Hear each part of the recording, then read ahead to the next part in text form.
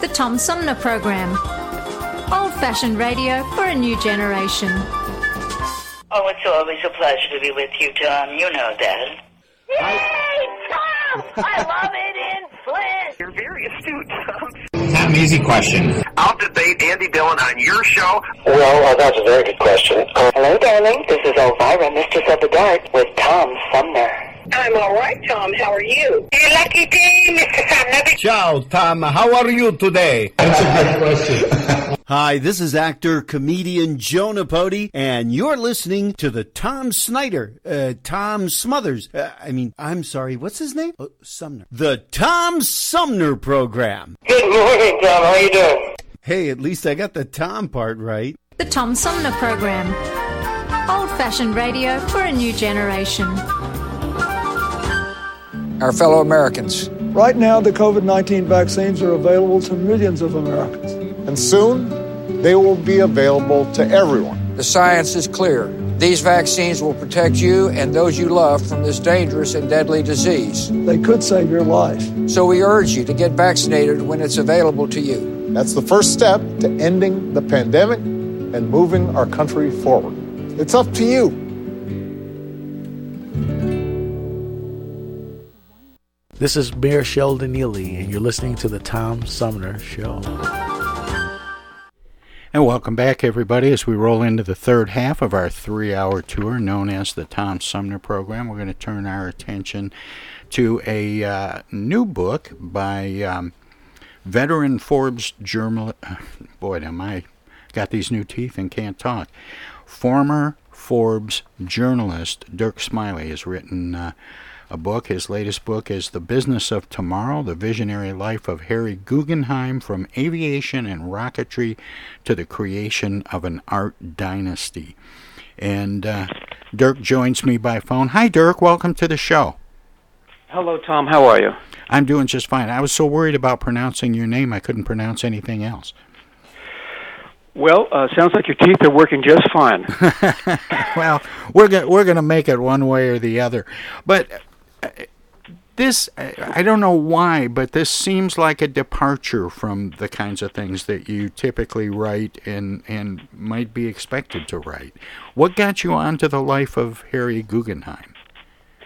That's true, Tom. Yeah, I had been a journalist at Forbes for about a decade before I joined a Wall Street firm called Guggenheim Partners.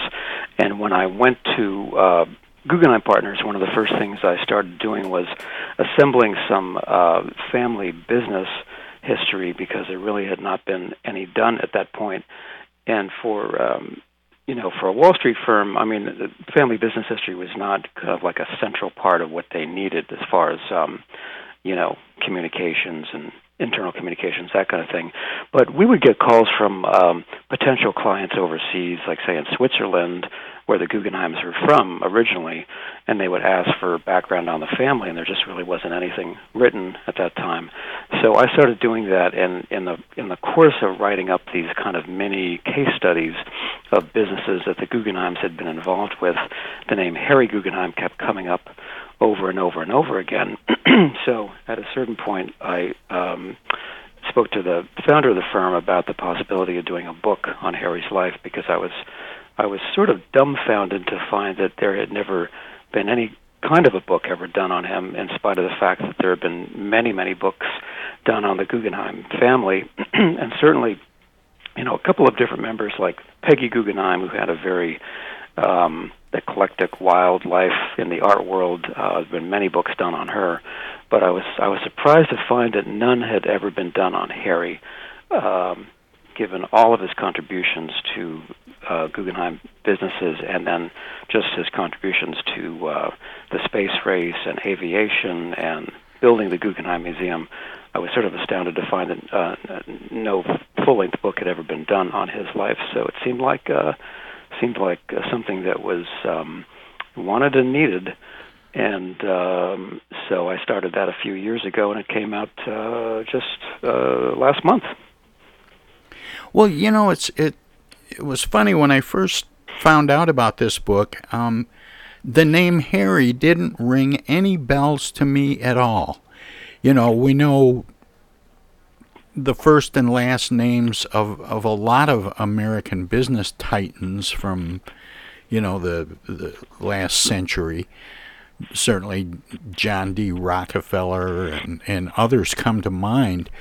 And yet Harry, I've heard the name Guggenheim, of course, associated with the museums, but Harry just didn't seem to be very well known.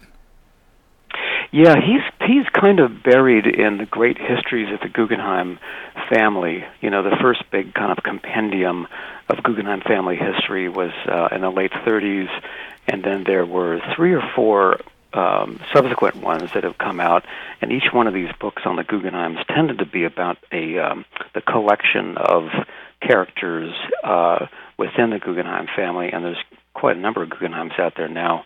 But I think Harry stood out because he kind of was the torchbearer between the old generation and the new generation of Guggenheims, because around the turn of last century, the Guggenheims were certainly not known for anything to do with art. They were ran a giant mining conglomerate.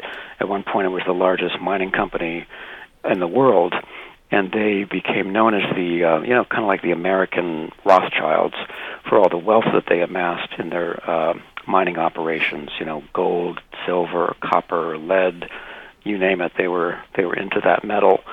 But then, as time went on, like up to around the time of the Great Depression, they kind of shifted gears because, first of all, the family lost a lot of its fortune during the Depression, but also the head of the family, who was Harry's father, Daniel, he died in 1930, and at that point, Harry took over as the family patriarch.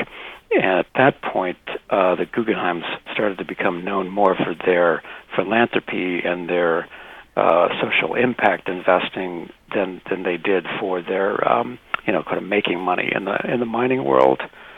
So Harry started to distinguish.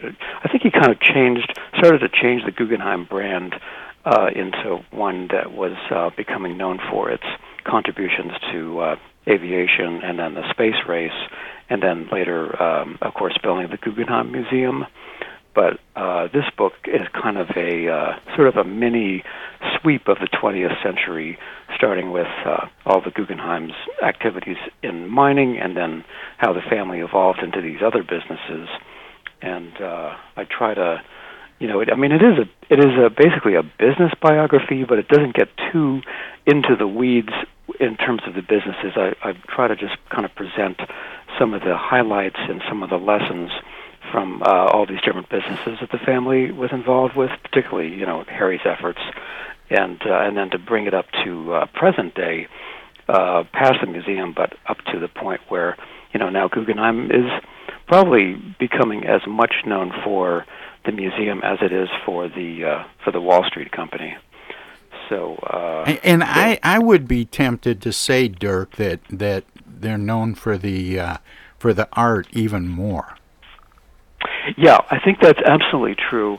Both for the reason that you mentioned earlier when you talked about multiple museums. You've got the museum in New York as sort of the flagship. It's actually a World Heritage Site now. I think there's only 2 in New York, the other being the Statue of Liberty. And then you have the Guggenheim in Bilbao, Spain. You've got the big Abu Dhabi museum that's being built. I guess the construction is about to start after many years of delays, and that I think that is scheduled to open in 2026. So you have this kind of global art brand, and you also have, the uniqueness of the Guggenheim Museum itself. I mean, so many people come to the museum really just to see the museum, regardless of the artwork that's being shown inside. So I think the museum sort of doubled as a kind of an architectural milestone, but also an important place where new types of modern art is shown. And which came first for the Guggenheim family, a love of art or philanthropy? I would actually, the philanthropy came first, Tom, because at a certain point in the life of Harry's father, Daniel, this was like maybe in the early to mid 1920s, Daniel, he was the head of the family, he had amassed all this wealth, and he's really thinking about his legacy. And so with some inspiration from his son, Harry, he began to put a lot of money into the sort of engineering and science and technology behind aviation.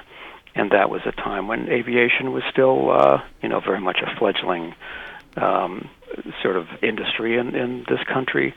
So they instantly. I mean, I think when they funded the first aviation school at New York University, it really kind of put them on the map as philanthropists in the world of aviation.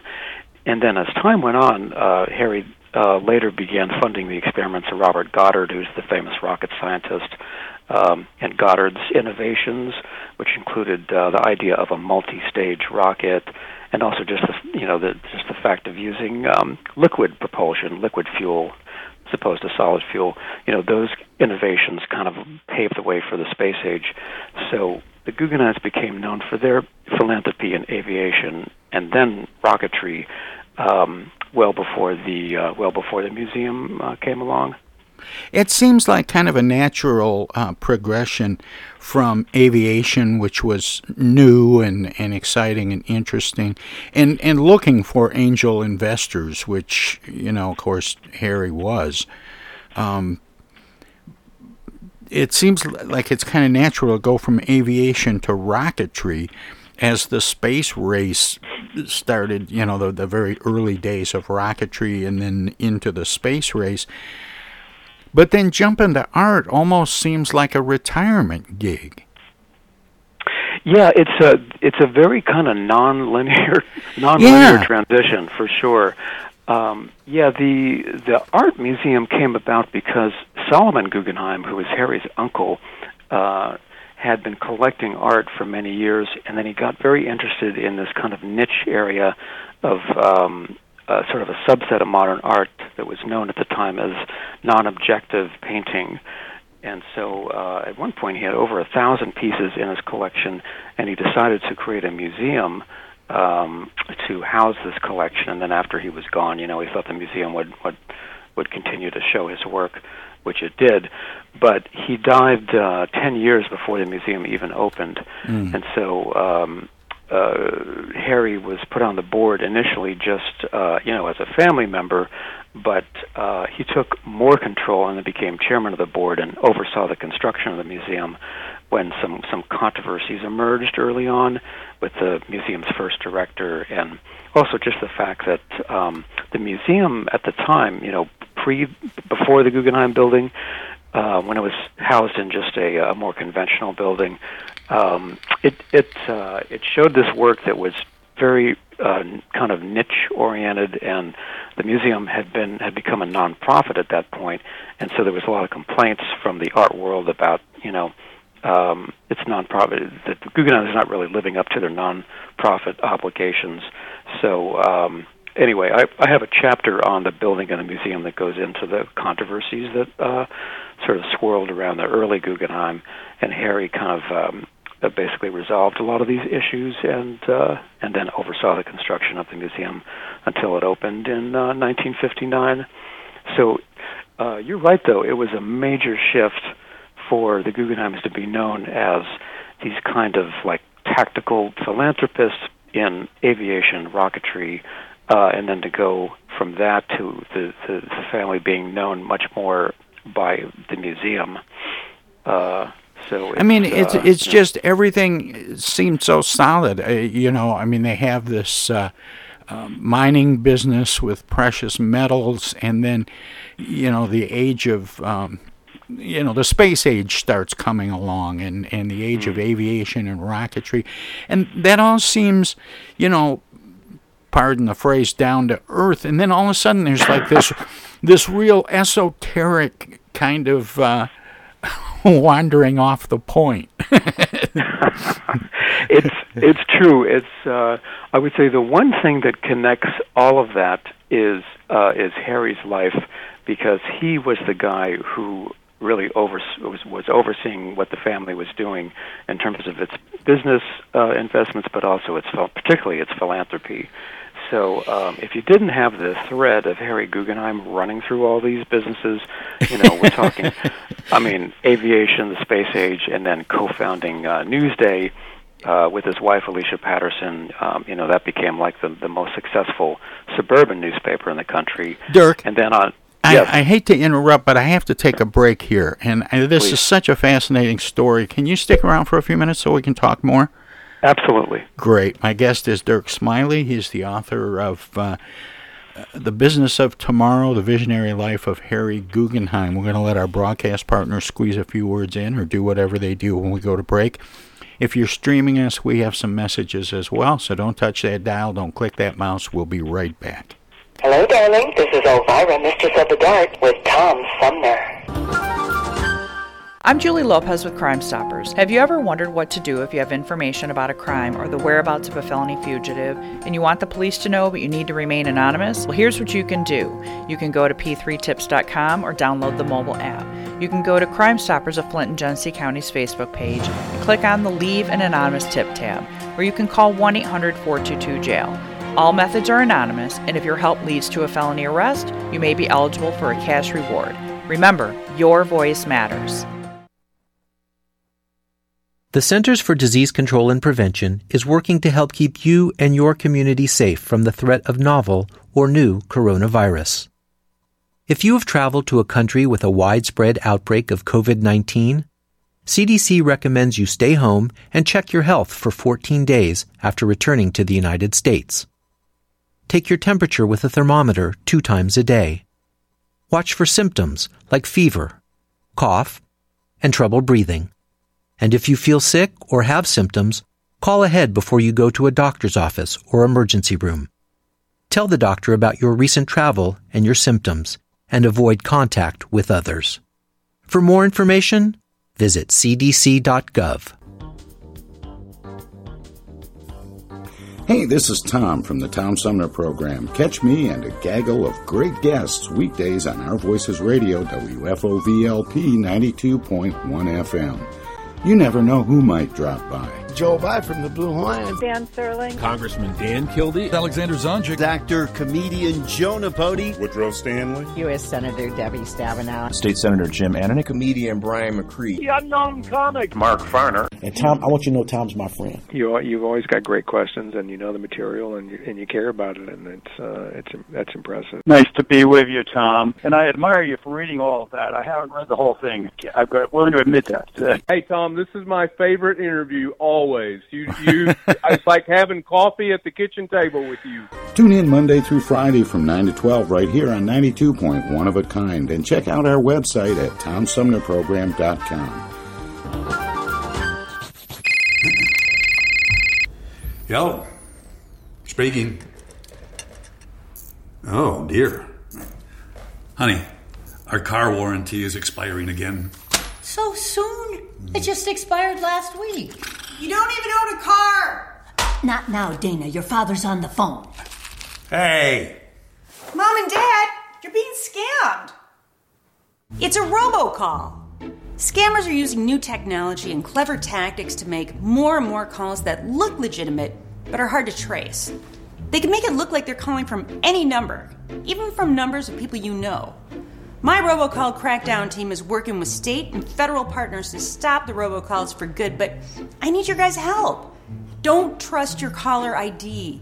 Verify you're really talking to the person whose number appears when your phone rings. And if you accidentally answer a robocall, hang up right away. Engaging in conversation will only lead to more calls. Use a call blocking app on your cell phone that stops robocalls before they interrupt your day. And if you do get a robocall, file a complaint with my office online at mi.gov/robocalls. And Mom, Dad, please do not give your information out to these scammers over the phone. They're just trying to trick you. Well, at least they call. No, I get it. You're busy. But you know Janine's daughter is a doctor. She calls every week. A doctor. I'm Michigan Attorney General Dana Nessel. Visit mi.gov/ AG Complaints for your connection to consumer protection.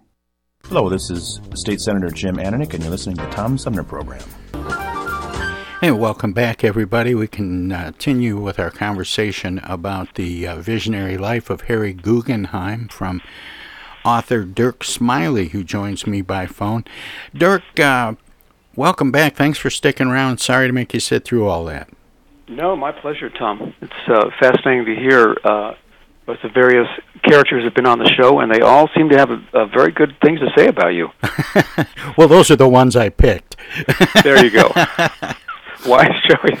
Hey, and that reminds me, Publishers Weekly had this to say, jazz age eccentric multimillionaire Harry Guggenheim comes to life in this deep dive from Dirk Smillie. Jazz age eccentric multimillionaire. That's an interesting turn of phrase. We were talking about in the last segment how unusual it was that the story of Harry Guggenheim goes from aviation and rocketry to the creation of an art dynasty. But where does jazz fit into all of this? Well, Harry was in his prime during the jazz age in the 20s and the 30s, and that was, as you well know, Tom, that was a period in American history when most people in this country were broke or close to it. Right. So Harry, meanwhile, Harry is carrying on the family philanthropy in some interesting ways, and his friendship with Lindbergh played a major role in that as well, because during the jazz age, Lindbergh, of course, was the most famous man in America, really the most famous person in the world after his flight in 1927 from New York to Paris.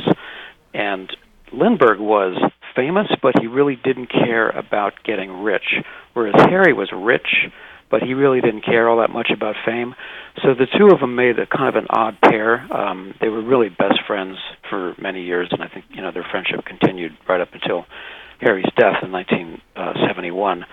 But it was Lindbergh who was kind of like a talent scout for Harry in some degree, because Lindbergh had cultivated this relationship with Robert Goddard, the father of the rocket age, and the guy who Harry bankrolled for many years. And it was because of Lindbergh's assessments and sort of help understanding what Goddard was doing as this kind of next upward extension of aviation, from flying to flying rockets. That relationship is something that I chronicle in the book, and that really took place during the jazz age, when people living on the Gold Coast of Long Island were all of these household names, the Woolworths and the Phipps and the Bloomingdales, the Whitneys, all of these kind of jazz age big family names were people that lived in and around that area, and those were the types of people that Harry and both his first wife and his second wife would kind of rub shoulders with. But he really was not that interested in the fame part of things. He had the wealth, and I think Harry felt a big burden on his shoulders in terms of carrying on the family tradition and maintaining the Guggenheim's reputation at a time when it was shifting into all these other businesses, ultimately, winding up with the museum. So the jazz age is kind of the background for a good part of this book, which was kind of set in the middle, and actually to the beginning and the middle of the 20th century. Harry is so fascinating because of some of the things that he bankrolled.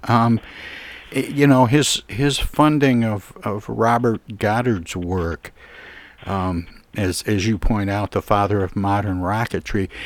Did Harry understand the things that he was supporting? I mean, you talk about the visionary life.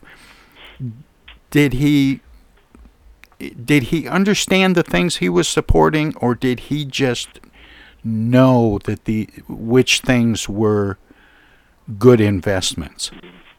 That is a great question, Tom, because, that's a question that should be posed to every major philanthropist today. Do you really understand what you are funding, Yeah. And I think in Harry's day, he definitely did, but of course, aviation at that time was a little bit easier to understand, I mean, in the case of Robert Goddard, today's rocket test with Elon Musk and Richard Branson and Bezos, these are unbelievably, incredible feats of technology that combine physics and metal science, astrophysics. I mean, rockets were simpler to understand in those days, in the sense that, I have a scene where Robert Goddard is sitting in his workshop down in New Mexico, taking tin cans and cutting them into strips of metal that he could then use to assemble prototypes of his next rocket launch. So that's not to say that they were unsophisticated tests that he was running, but I think they were easier to understand in those days, because you really were just focusing on the propulsion systems. And of course, Harry really wanted Goddard's rockets to rise to higher and higher elevations, because he thought that would be the only way that the military would get interested in rocketry.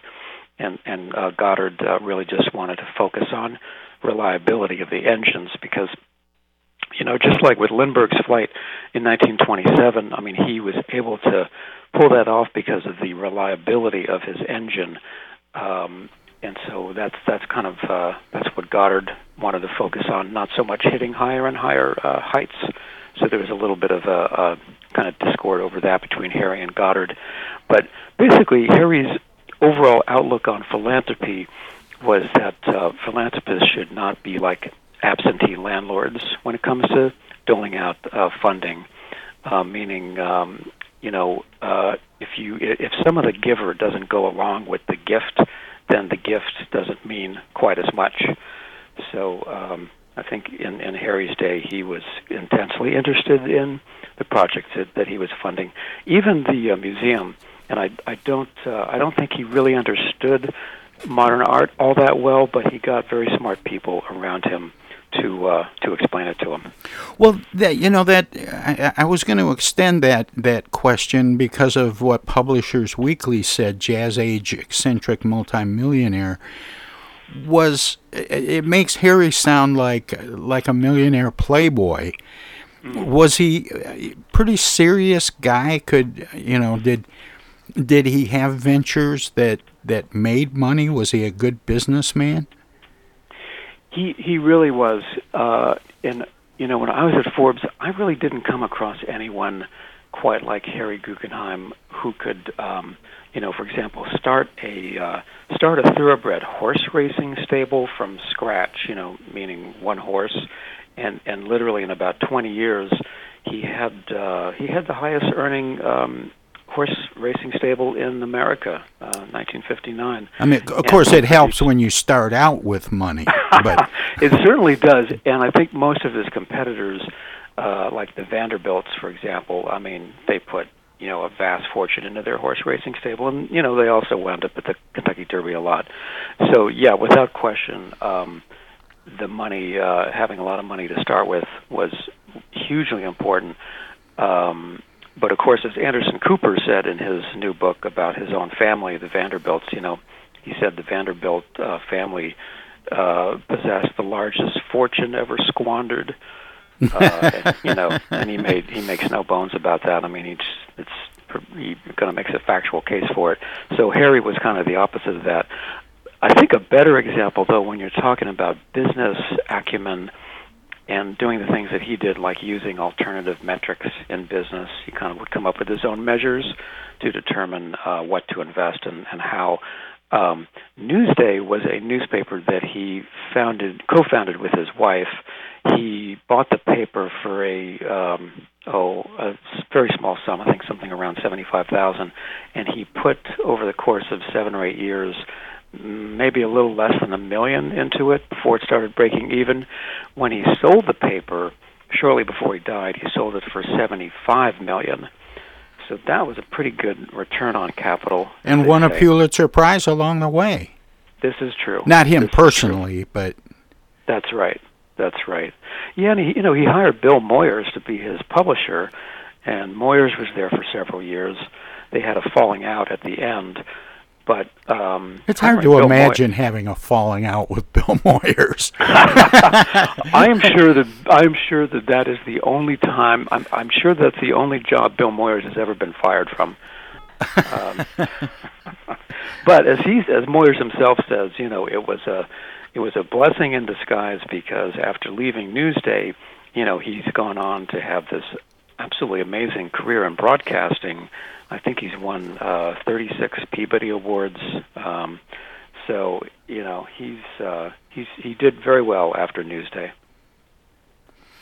And you said something about maybe Harry Guggenheim really didn't understand some of the art he was promoting, and he surrounded himself with good people, which the most successful people are really good at. But do you think he understood at least the trend associated with modern art, that it was something that was coming, that was going to be big? That did he have that kind of vision? I think he did, particularly in the sense of being sensitive to what the marketplace was saying at the time, because these people who had been sort of very marginal a few decades earlier were suddenly commanding huge sums of money. People like Kandinsky and these other folks that are associated with this the non-objective painting.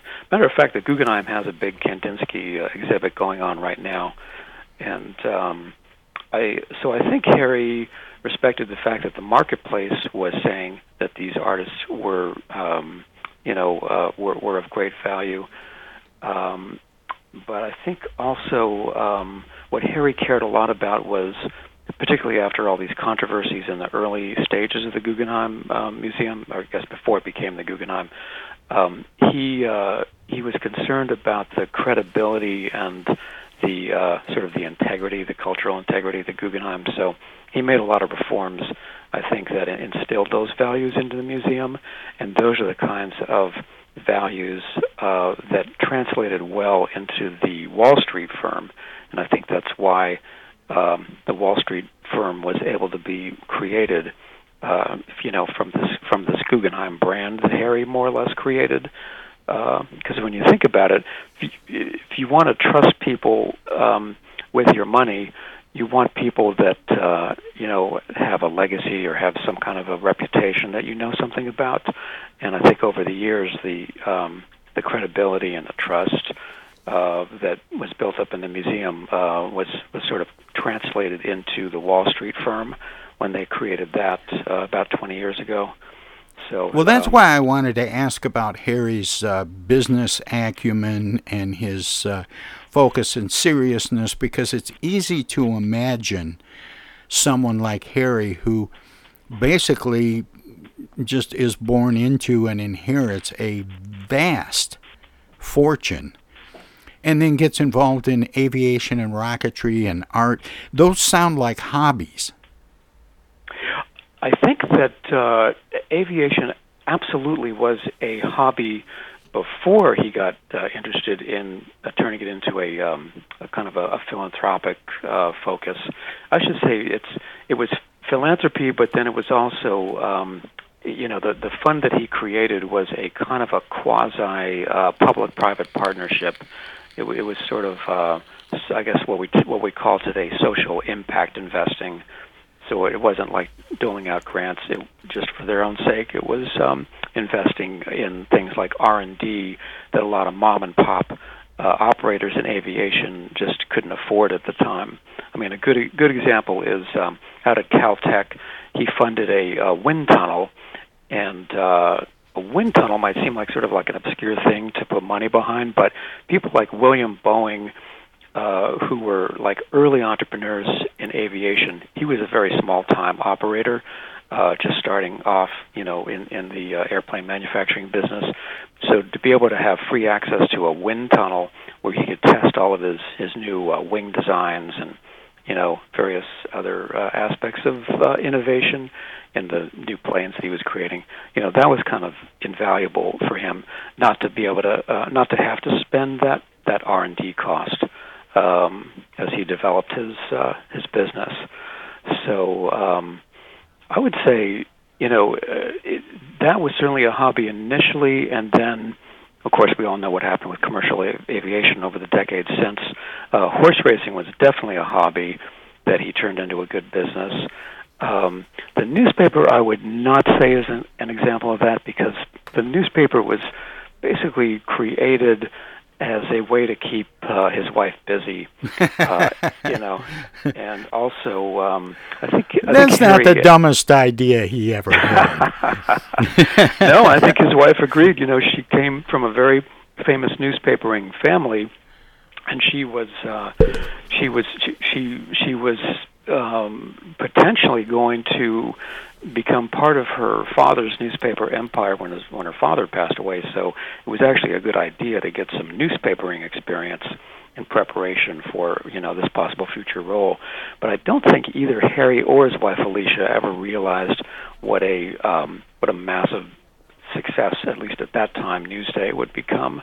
But people in New York City were migrating out to the suburbs, out to Long Island, so you had a growth population going on. You had businesses relocating out there, and Long Island also just was this collection of little hamlets and small towns.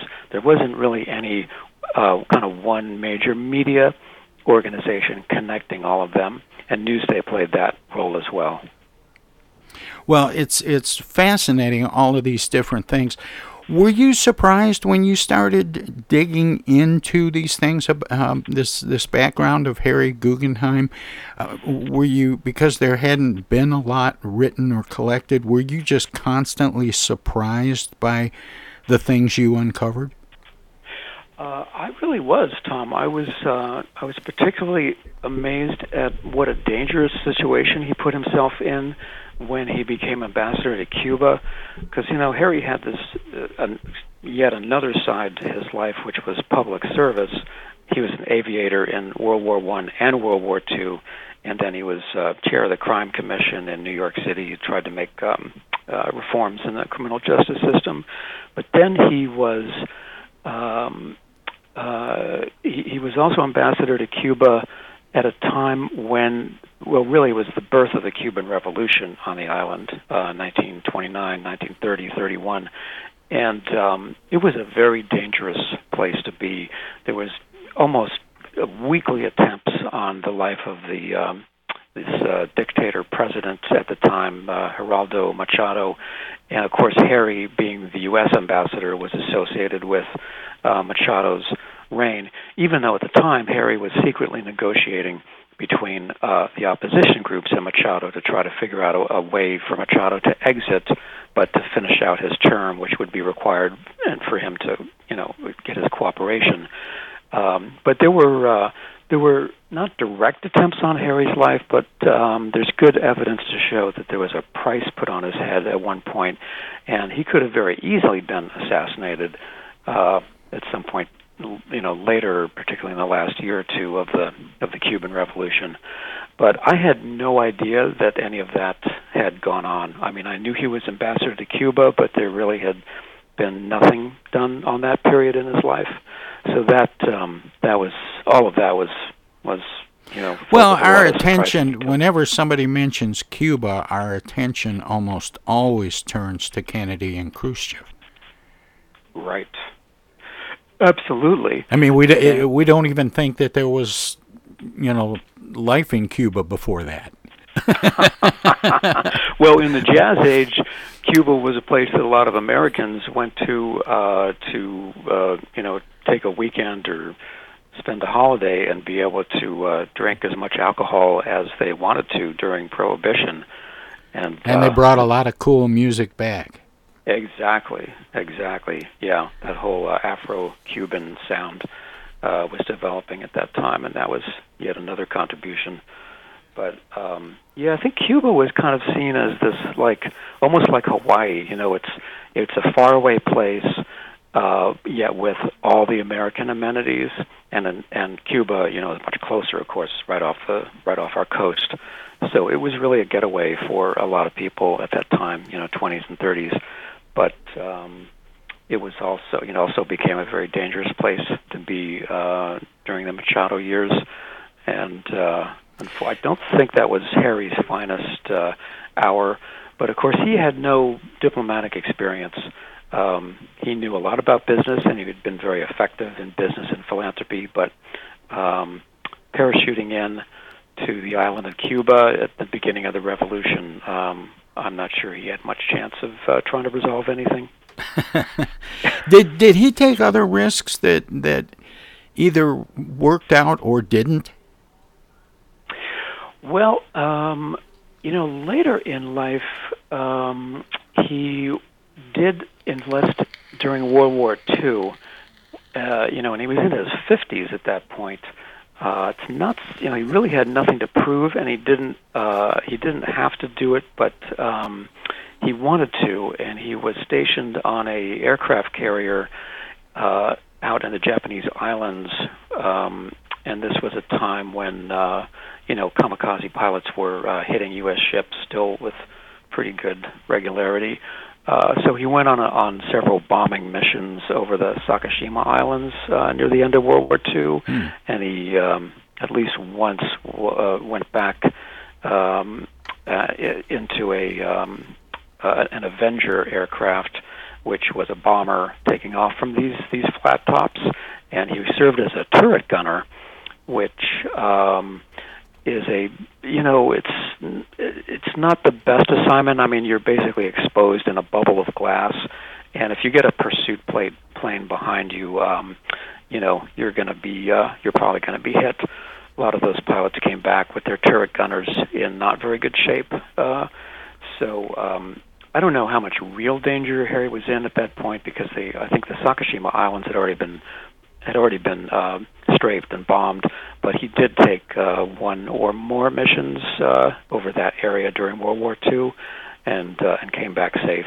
But I would say that was a risk that he took that probably didn't have to, but he hadn't really flown any bombing missions in World War I. He had served he had been more of a tactician, somebody who went out and inspected seaplane stations at the beginning of the war in the First World War, and was kind of a quasi-administrative job. So I think he saw the opportunity to do something more exciting during World War II, albeit certainly more risky.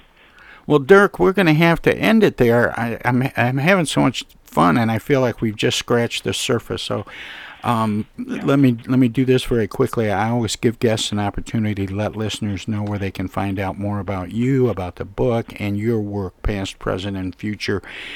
Dirk, do you have a website? Well, Tom, I have a Twitter page, which is called Absolute Smiley, spelled like it sounds, but not how it's actually spelled. So it's Absolute like the vodka, and then Smiley. So I'm on Twitter and LinkedIn. If you'd like to know any more about the book, Pegasus Books has got a good website for the book, and it's got it's got reviews, and it's got a summary of the book and stuff like that. Well, Dirk Smillie, thanks so much, and keep up the good work. Hey, Tom, thank you. Take care. Comic. And guess what? You're listening to the Tom Sumner Show right now. And now too, and even now. Our lives have been turned upside down by COVID-19. When a vaccine becomes available, it's critical that all of us get it. What we do as individuals will impact everyone's health, including those who can't get the vaccine. We won't get through this unless everyone takes part. Now is the time to get up to date on all recommended vaccines for both kids and adults. Experts say it's more important than ever for everyone to get their flu vaccine this year. And if you're older, you should get both the flu and pneumonia vaccines, since both illnesses can make COVID-19 even worse. Vaccines are available at a lot of convenient places, so be an example for friends and loved ones and encourage them to get vaccinated too.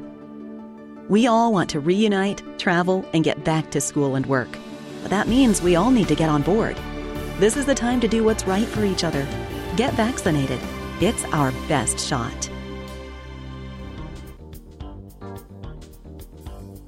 Hey, this is Tom from the Tom Sumner Program. Catch me and a gaggle of great guests weekdays on Our Voices Radio, WFOVLP 92.1 FM. You never know who might drop by. Joe By from the Blue Hawaiian. Dan Sterling. Congressman Dan Kildee. Alexander Zonjic. Actor, comedian Joe Napodi. Woodrow Stanley. U.S. Senator Debbie Stabenow. State Senator Jim Ananick. Comedian Brian McCree. The unknown comic. Mark Farner. And Tom, I want you to know Tom's my friend. You've always got great questions, and you know the material, and you care about it, and that's impressive. Nice to be with you, Tom. And I admire you for reading all of that. I haven't read the whole thing. I'm willing to admit that. Hey, Tom, this is my favorite interview always. It's like having coffee at the kitchen table with you. Tune in Monday through Friday from 9 to 12 right here on 92.1 of a kind, and check out our website at TomSumnerProgram.com. East Village Magazine is the monthly neighborhood magazine read all over Flint. With support from grants, donations, and advertisers, East Village Magazine's talented local writers give you an in-depth look at local news, issues, and people that make Flint, Flint. Copies of East Village Magazine are available at many of your favorite shops and restaurants around Flint or online at eastvillagemagazine.org. East Village Magazine, community-focused and community-supported.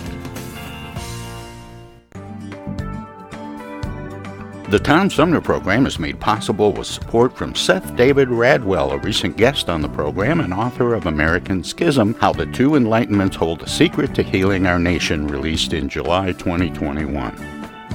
As Publishers Weekly writes in its recent glowing review of American Schism, business executive Radwell's epic debut examines the historical influences that have led to what he sees as the collapse of politics in the United States.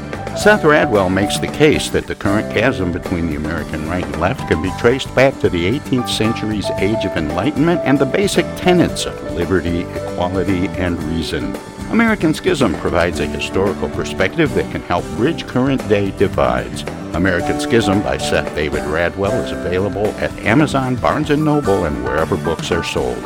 For more information, go to AmericanSchismBook.com. MTA Flint is nationally recognized for continually seeking to provide sustainable, reliable, and cost-efficient transportation for individuals throughout the region. Through work-related and non-emergency medical transportation and Your Ride services, MTA is moving people with future and alternative fuel technologies.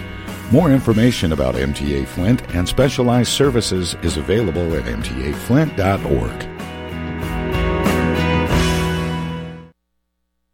I get the uneasy feeling Rod Serling is behind one of those doors. Rod Serling. Rod Serling. What's this, the Twilight Zone? Where is everybody? I would have been headed for the Twilight Zone. Twilight Zone. If I go any lower, I'll be in the Twilight Zone. All right. Oh, but Jethro's right at home in the Twilight Zone.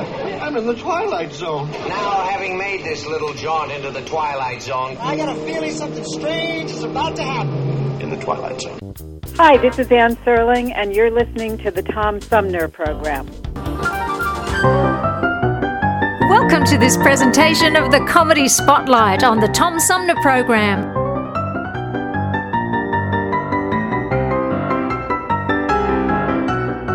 There are many shows on the air which are basically interview shows, and they start out in a very austere setting.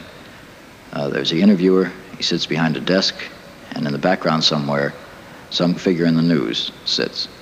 He's later in the show blinded by a spotlight. I'd like to present one of these shows. They start off very dramatically, something like this. Good evening, ladies and gentlemen. Mike Wallace, Nightline. Our guest in the studio tonight is Dr. Werner von Werner, one of the many German missile scientists involved in our American missile program.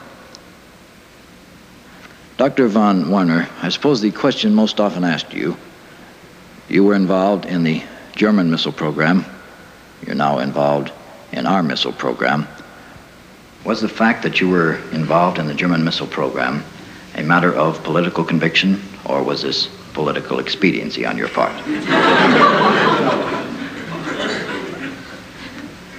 Oh boy, that one, huh?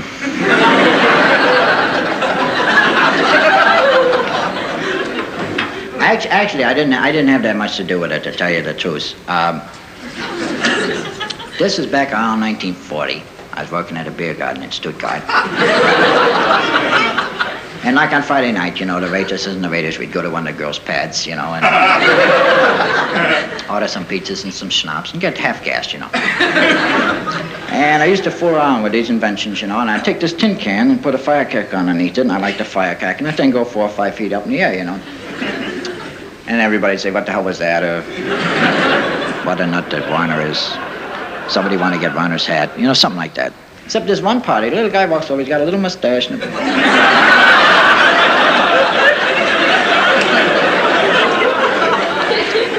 piece of hair falling on his eye.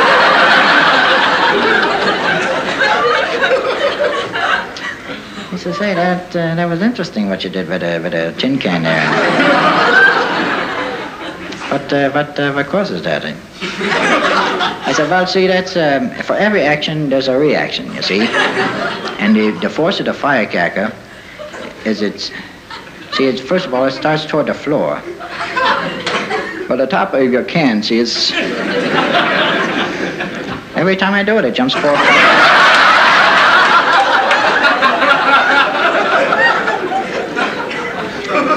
He says, what do you call that thing there? I said, that's a rocket. It's named after my landlord, Irving Rocket. See, I was about 3 months behind an aunt, you know, and comes a knock at the door, and he says, look, Warner, you know, you got to knock off with the firecrackers in the middle of the night, you know, because the neighbors are complaining. And don't hand me the Madame Curie bit, you know what I mean? What her landlord wanted to do about her rent, that's his business. I want my rent, see? I said, look, I'm working on an invention. If it works out, I'll name it after you. He says, you're going to call it an Irving?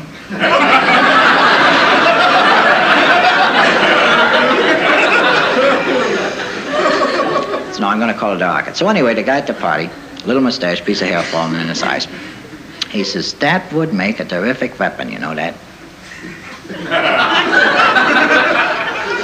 I said, well, you'd have to get right on top of the guy.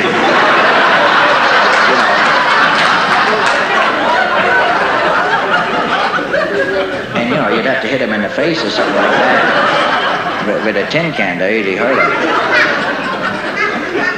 I think your big problem is going to be getting that close to the guy, you know.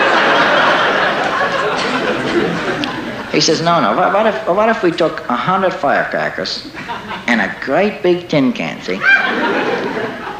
I said, well, we saw to that, but your problem there is, see, by the time you light the fuse on the last firecracker,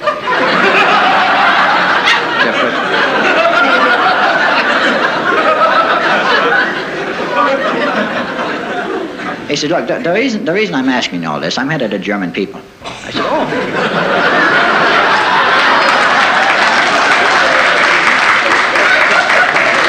I says, you know, congratulations. I hadn't seen a paper in a couple of days, so I took a verse. He says, would you like to be involved in our missile program? You know. I said, well, you know, I got a pretty good thing going at the beer garden. You know. He says, look.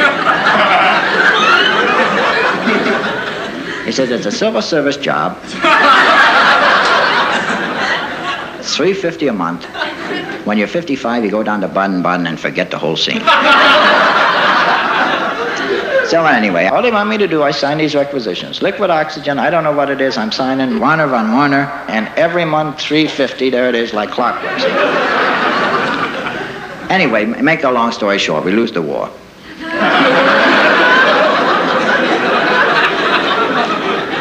And the Americans come to me, you know, and I've been getting offers from the Russians and all that, and they say, look, Warner, you know, we've seen your name on some of the requisitions, and how'd you like to be involved in the American missile program, you know? I said, look, actually, I didn't have that much to do with it, you see. I mean, I was at this party in Stuttgart, see? They said, never mind, we need a name. You know, so anyway, I took the job, and there it is, $4.50 a month. When I'm 55, I go down to Fort Lauderdale, and It's a pretty good deal. Well, Dr. Von Warner, our time is running out on us. We have now put a man in space. The Russians some 2 or 3 weeks before that had put a man in space. Was this the eventual plan of the German missile program to put a man in space? Oh, we put a man in space. Oh, sure, back in 1940. My brother-in-law Herman, I put him in.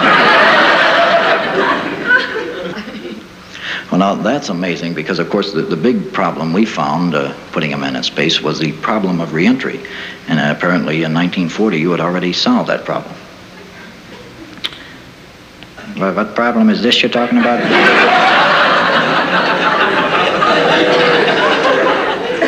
Well, Dr. Von Warner, we want to thank you very much for stopping by and wish you continued success. Well, thank you very much. Now, you going to give me the money or what, do you send a check to me?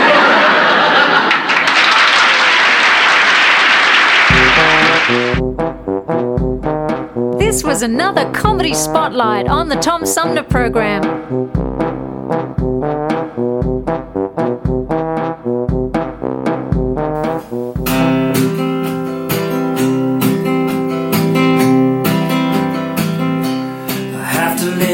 For a while, so I'll be staying here inside. It's too dangerous out in the world. I'll see you on the other side.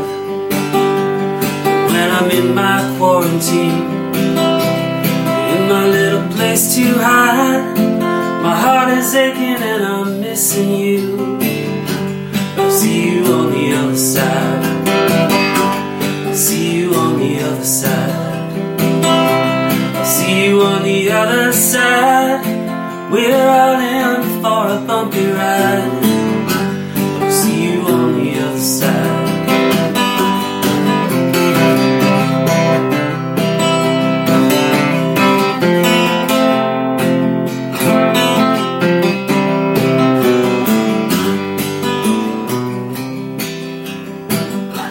It's not the same without you here.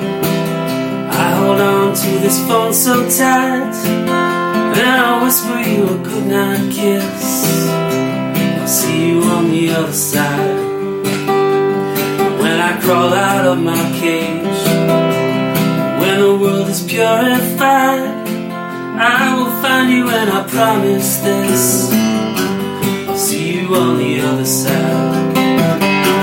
I'll see you on the other side. See you on the other side, and I'll meet you with arms open wide. I'll see you on the other side. I'll see you on the other side. I'll see you on the other side, and I'll meet you with arms open wide. I'll see you on the other side.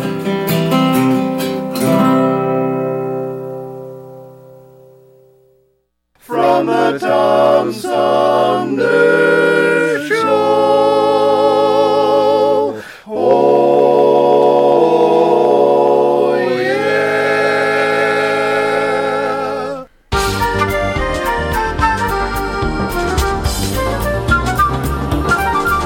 Well, that wraps it up for today's edition of the Tom Sumner Program. Another one that went flying by, as I'm sure tomorrow's will as well.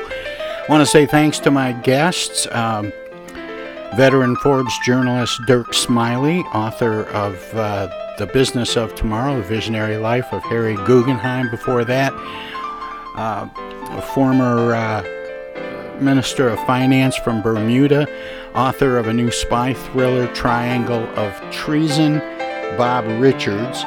And we started out this morning with talking about green jobs with Michaela Presco from E2.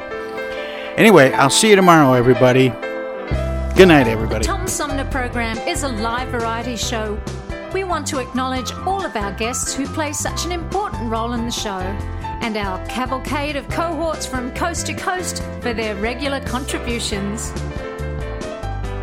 Most of the musical accompaniment was provided by people in or from the Flint area. Many of the pre-recorded portions of the Tom Sumner Program are made possible by Flint's own Steve McComb and Pencil Sketch Recording in Nashville, Tennessee. If if you have comments, questions, or suggestions about the show, find us on Facebook. This is Prue Clearwater. Join us next time for another edition of the Tom Sumner Program, and thanks for listening.